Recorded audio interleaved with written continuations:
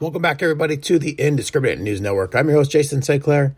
I hope everybody's doing well. We're going to start off with news out of the UK.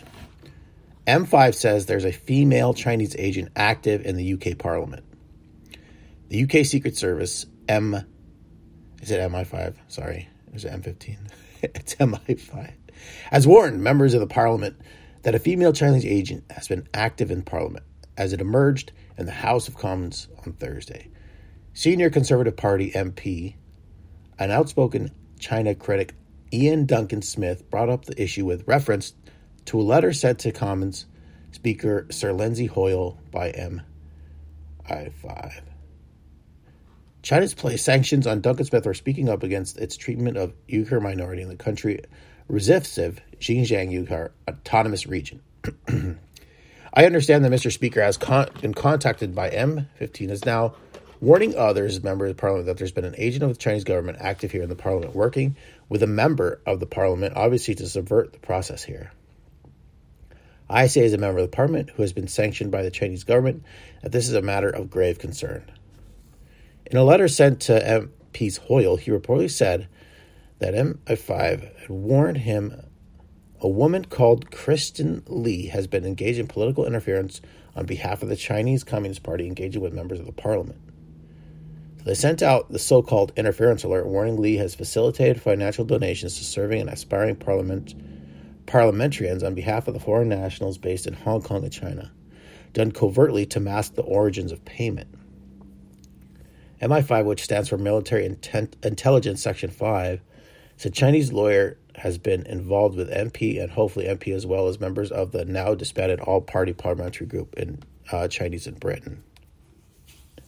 According to Sky News, the alert says that Lee has actively, covertly, in coordination with the United Front Work Department of the Chinese Communist Party and is judged to be involved in political interference in the UK.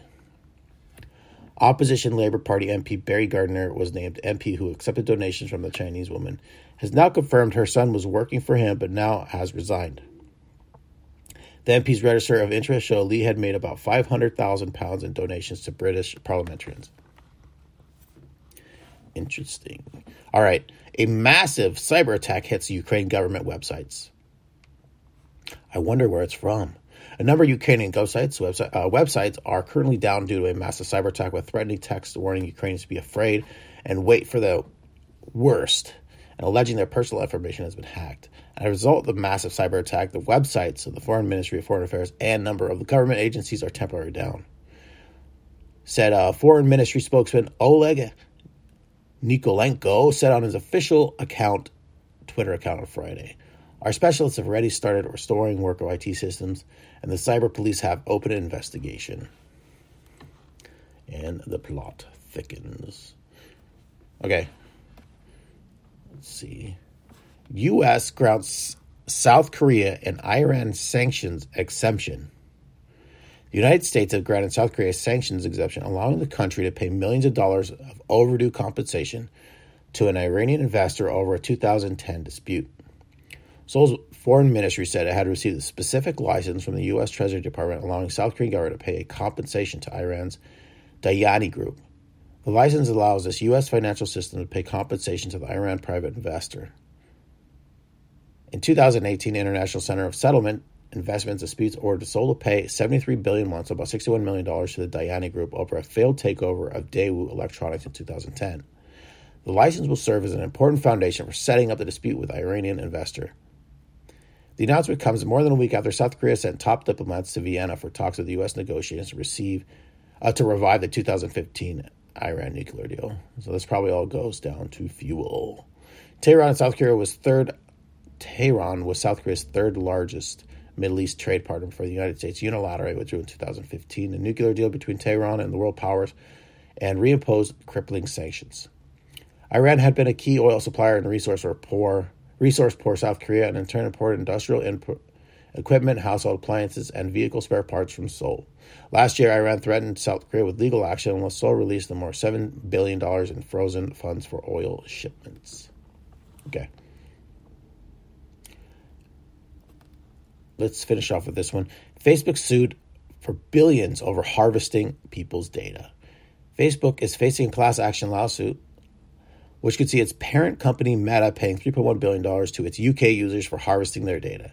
The lawsuit was filed against Meta on Thursday with the UK's Competition Appeal Tribunal in London. The lawsuit claims Facebook, which is currently named Meta, should pay $44 million to British users compensation for taking their personal and private data between 2015 and 2019.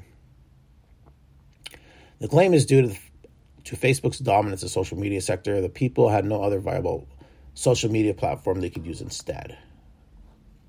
In return, the lawsuit states the users were only able to use the social media platform to do things like post pictures to their family and friends. Let's see, Dr. Lisa Lodval-Gorsman, an international competition law expert, brought the lawsuit. She previously made submission before British Parliament about Facebook's market dominance. And her case argues that Facebook set an unfair price for British users of social media, as they were asked to surrender their invaluable personal data and in return got free access to the platform. The British public did not receive any financial compensation for giving away their data to Facebook, despite the tech giant raking in billions of dollars of profit. That's fair enough. It's fair enough. But I guess the trade, when Facebook says the trade is you get to use our platform free, we get to use your data. Lodval-Gorsman claims Facebook locked UK users and their data on their platform, also tracked them on Facebook Pixel and other websites to write in-depth social graph about its users. Facebook Pixel is a piece of code that other websites can use to help them track conversions from Facebook ads. So basically putting a little tag on your butt going through the internet. All right, everybody, thanks for listening to the Indiscriminate News Network. I'm your host, Jason Sinclair. Take care. I hope everybody's doing well. Bye.